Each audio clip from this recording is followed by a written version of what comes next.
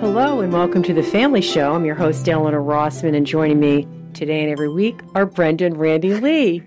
Good to see you. Good to be here. I'm laughing because we've just spent like the last, 40 minutes or so yakking away, which is we always do. And I think, oh, God, I could have just recorded that, right? And had a show. We could have. Yeah, it's probably better than anything else. But, anyway. You don't want to listen to me. We want to hear what Randy and Brenda say. And it's going to be about surfing. It is, right? Because I encountered this really intriguing, for me, challenging talk recently by Sister Mary Grace of the Sisters of Life in New York. Mm-hmm. And Sister Mary Grace was a competitive surfer before becoming a nun. A lot of people don't know this. That's interesting. But the competitive surfing circuit is actually a major feeder system for convents, right? Come on. You surf competitively for a few years, and then you get called up to the big leagues, which is becoming a nun, right? Yeah, it's like Hawaii Five-0. Exactly. It may be the same thing for priests. I know Father Don Calloway was a big surfer before becoming a priest. Yes, I know. Right? I did hear that. Right? Peter skipped the surfing stage and went straight to walking on water, right? So, but anyway, Sister Mary Grace was she was in her teens, competitive surfer, and of course, she wasn't Sister Mary Grace yet. She was like Jessica Langrell or something. Anyway, Sister Mary Grace is at this competition, and crazy storm blows in. I don't know if they normally call surfing competitions for inclement weather, but they didn't call this one. So you got this crazy wind, surf's huge, rain, little to no visibility. Jessica, Sister Mary Grace, is going crazy because they're not calling the competition. They should be calling it, but they aren't. So what's she supposed to do because she can't surf in those conditions, right? They shouldn't be putting her in a position where she has to choose not to compete. But it's not safe to go out and surf in those conditions, right? And we forget that surfing, we see it looks fun and exciting, it's adventurous, but we forget that surfing actually is a big-time contact sport, right? You have tons of water trying to crush you, disorient you, flatten you on the bottom. At any moment, your board can become your enemy. There's other competitors who get in your way. Lots of room for injury, right? Oh, yeah, I marvel at them when I'm at the beach, and I think, oh, good for you, but yikes. Yeah, right. And so you got Jessica, and she's verbalizing all this, how crazy it is, how unfair it is, that the competition just doesn't pull the plug, postpone or something. And her dad's been listening, right? And suddenly he stops her. And her dad says, I know you're afraid, but I know you can do this. Ooh. I need you to trust me, and I need you to go out, and I need you to do what you've been preparing yourself to do. Right? Mm-hmm. And crazier just got crazier, right? Because parents don't send their kids out to play in the rain. No, right? It seems like he would say the opposite. Exactly. Honey, just call it in. Exactly, right? Parents don't send their kids out to play in the highway, right? Parents keep their kids safe, mm-hmm. Right? But what do you do when the person whose home you live in, who raised you, whose life is keeping you safe, says, I need you to trust me? Yeah. Right? What's she supposed to do? So she takes her board, she goes out and she surfs, and she does well, right? She comes back, she's all exhilarated, excited, victorious, not because she got some medal, right? That's not why she's victorious. Okay. But she's victorious because she transcended herself. Yeah. Right? She triumphed over her fear. She pushed herself to go beyond what she thought she was capable of, and she became her better self. Mm-hmm. Right? A couple of years later, she's hanging out with her dad. They're sharing memories, and her dad says to her, I've never felt more like a father than that day you trusted me. Wow. Okay. Right? Right? I've never felt more like a father than that day you trusted me. And what does it mean to call God Father? Yeah. Right? Jesus, what does it mean to say, Jesus, I trust in you, mm-hmm. right? I think we see the cute poster, the images, Jesus, I trust in you, right? We speak the prayer, our Father, and completely miss the awesome, overwhelming implications, right? Sister Mary Grace says, you know, you were God's idea first, right? God, omniscient, all-wise, all-knowing, imagined all of creation. God came up with you in his mind and then loved that idea so much that he made that idea real, right? Mary Grace is like, when was the last time you prayed, Father, enable me to be all you dreamed me to be, right? What I could become, right? Inspired to action, right? The imagination of God. What God help me to become, right? What you imagined me to be, and so loved that you made it real, right?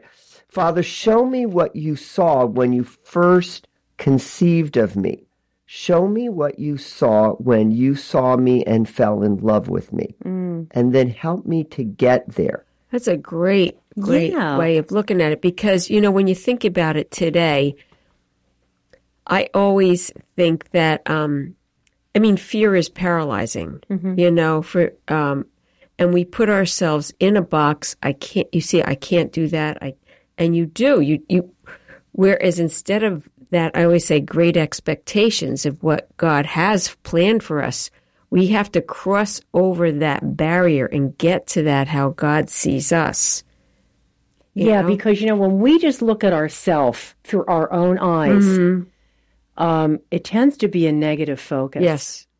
When we look up and say, Lord, you know what? You know I'm a sinner. I'm not hiding anything. Right. I trust in you. Right. We then can see us through his eyes in a better way. Maybe not clearly, but just knowing that he wants the best for us. Right.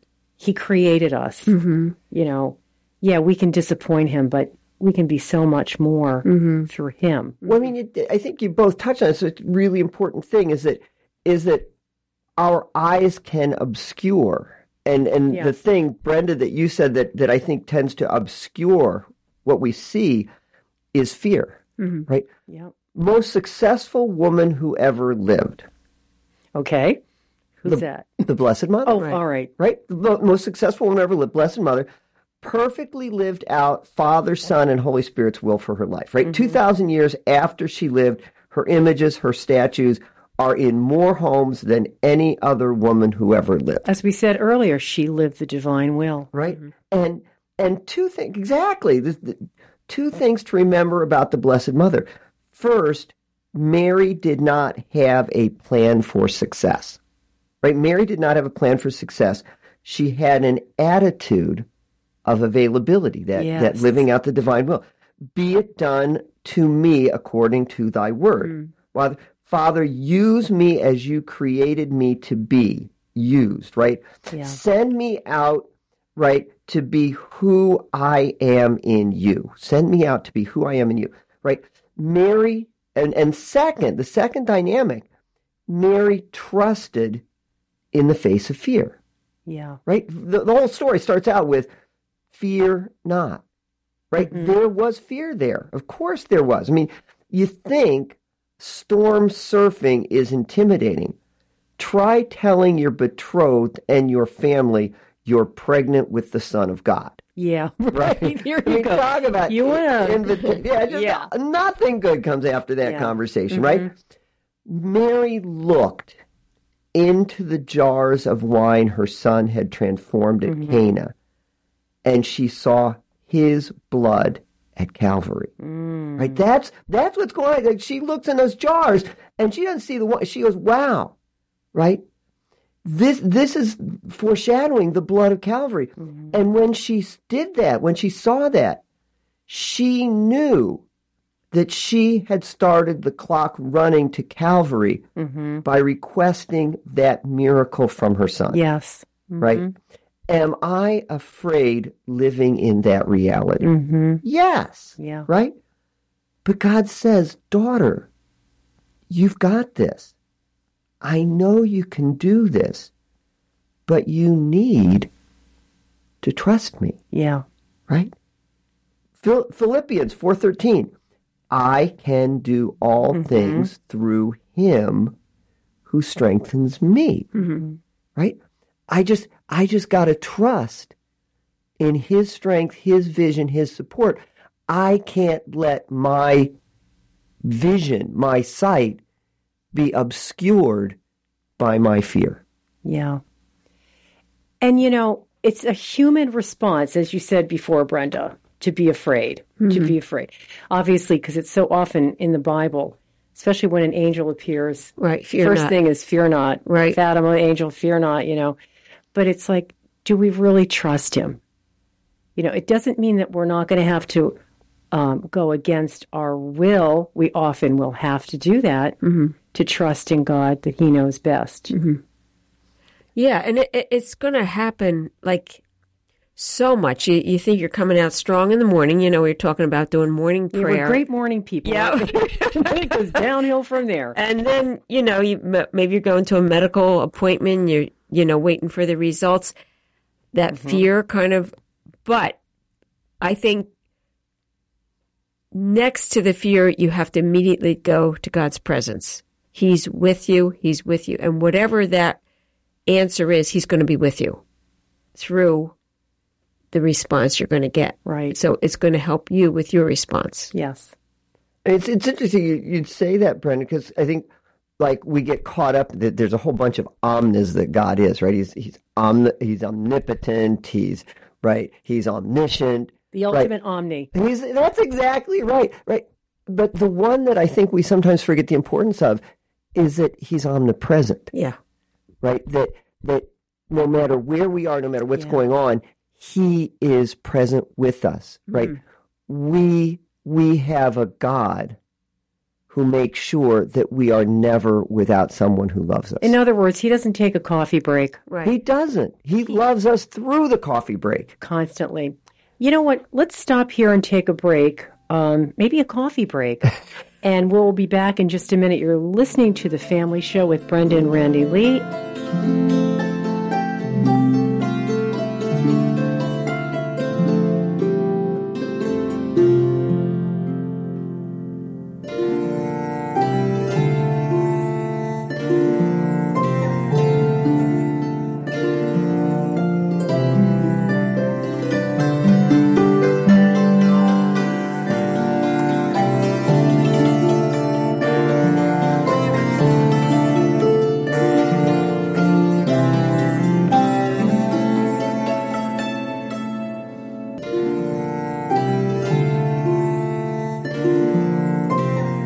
With the Family Show with Brenda and Randy Lee, and we're talking about trust. We are talking about trust, and good invitation to talk about trust and prayer, I guess. But Jesus prayed a lot during his earthly life, although we're not privy to the content of a lot of his prayers. But one prayer we are privy to is Jesus' prayer in the Garden of Gethsemane, right? Father, if it be thy will, take this cup away from me, but let it be thy will, not my will, that be done. Right? And for me, one thing that's interesting here is that Jesus prayed, but did not get what he prayed for. Right? At least not the first part, the take this cup away from me, because he ends up drinking the cup. He ends up getting crucified, right? And suffering all this horrible stuff. Right? And so when you really think about it, Jesus' prayer in the garden is a very complicated, very edgy prayer, right? What Jesus is really praying for isn't the first part. The take this cup away from me part. What he's really praying for is the second part. Let it be thy will, not my will, that be done. Right? Translates, Father, I trust in you. I trust in your love for me, your wisdom, your power, your love for the others implicated in this situation. So I trust that you will resolve this and your resolution will be the best resolution attainable. Right? And faith is operating under the assumption God's goodness is coming. Right? That's faith. Yeah, that's right. Okay. Right? We believe that God, it's coming through him, not us. And it's scheduled to arrive. Yeah. Right? We don't know the time that the train's coming in, but the yeah. goodness train is coming in, and we just got to wait for it, right? Mm-hmm. Fear is the opposite. Fear is operating under the assumption that brokenness beyond the reach of God's goodness is what's coming, right? To trust in God is to give over to that coming goodness, right? To just say the goodness train is coming. It's not the too big bad for even God, but the goodness train is coming in, and I just need to wait for that train. Yeah, I don't see it. Right, I don't see it, but I know the train is. I know that the arrival time is somewhere out there. I always think of Mary's response through all that passion and crucifixion, and she just, again, she did not say, well, we don't know what she said, but she just followed him closely, and you could just see that she was just knowing God's will be done. You know what I often think about when I'm especially praying the 7 Sorrows of Mary Rosary? Each one of them, obviously, you can meditate on, but in particular, when she loses Jesus for 3 days. Right. I mean, I know how I felt not finding my kid in a grocery store for 10 minutes. Do you know what? I just think, wow. Panic. I mean, what kind of thoughts went through her head? Right. Holy, I have God's son here. What am I? I'm entrusted with, you know what I'm saying? Yet we know that she, despite feeling terrible angst and so on, she trusted. You know, it's funny that you guys would bring up Mary, because it's like this perfect connection, right? Because we associate Mary with the unconditional yes, right? That's what Mary has given right? Mary gave God the unconditional yes. Well, stop and think about it. Mary was made in the image and likeness of God. So where does she get the unconditional yes? She gets the unconditional yes from God. God has given each of us an unconditional yes. God, will you love me? God, will you save me?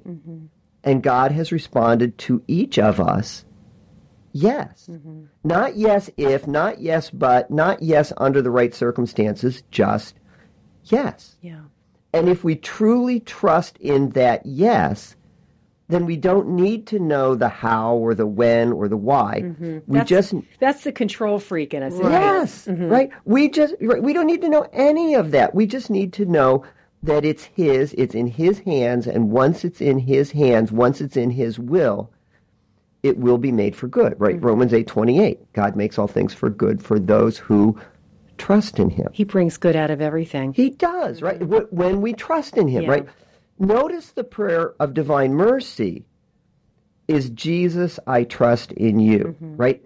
Trust in you. It's this great question. Do you trust me in circumstances, in reasons, in explanations, or do you trust me as a person?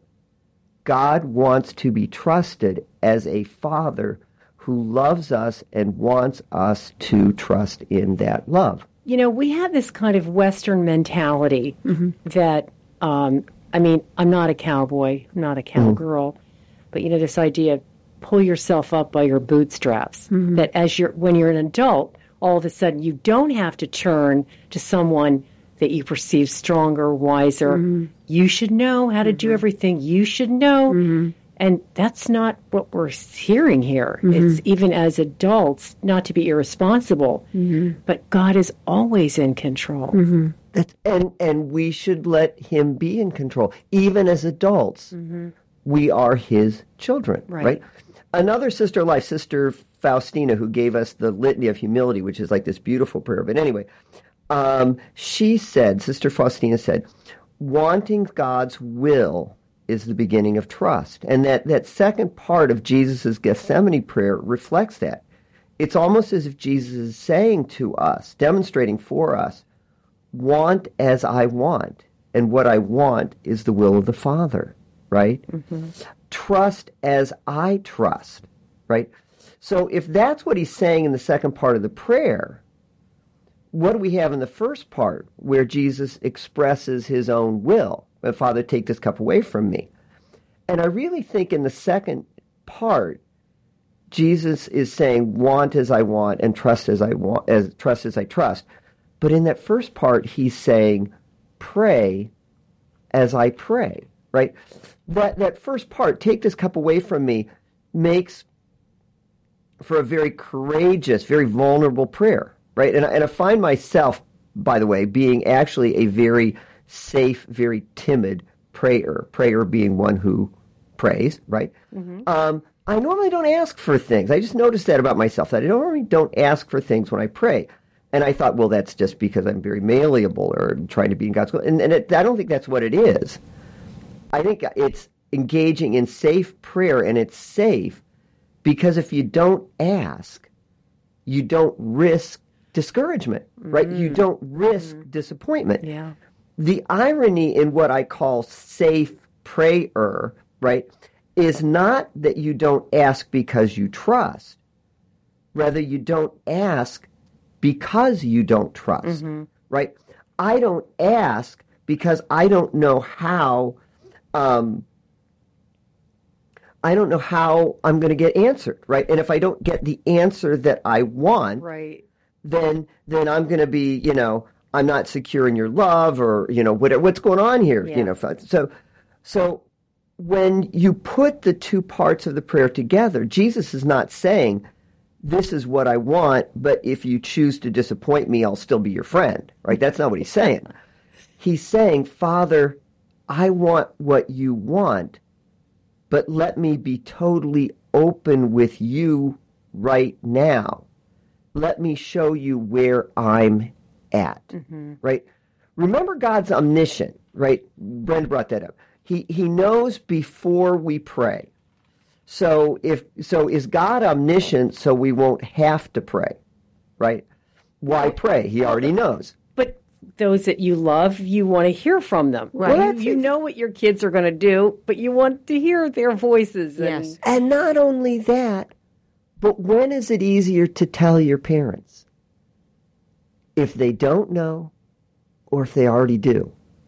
If they already know, it's not that hard to open up to them, Yeah. right? God is omniscient, so we can be open with him and not fear our openness will alter the relationship. Yeah. Right? God, I can tell you this because you already know, Yeah. and you still love me. Yeah. Right? Yeah. To articulate where we're at in prayer, to say where we're at in prayer, is to invite God to enter that portion of our life and take ownership of it. Right?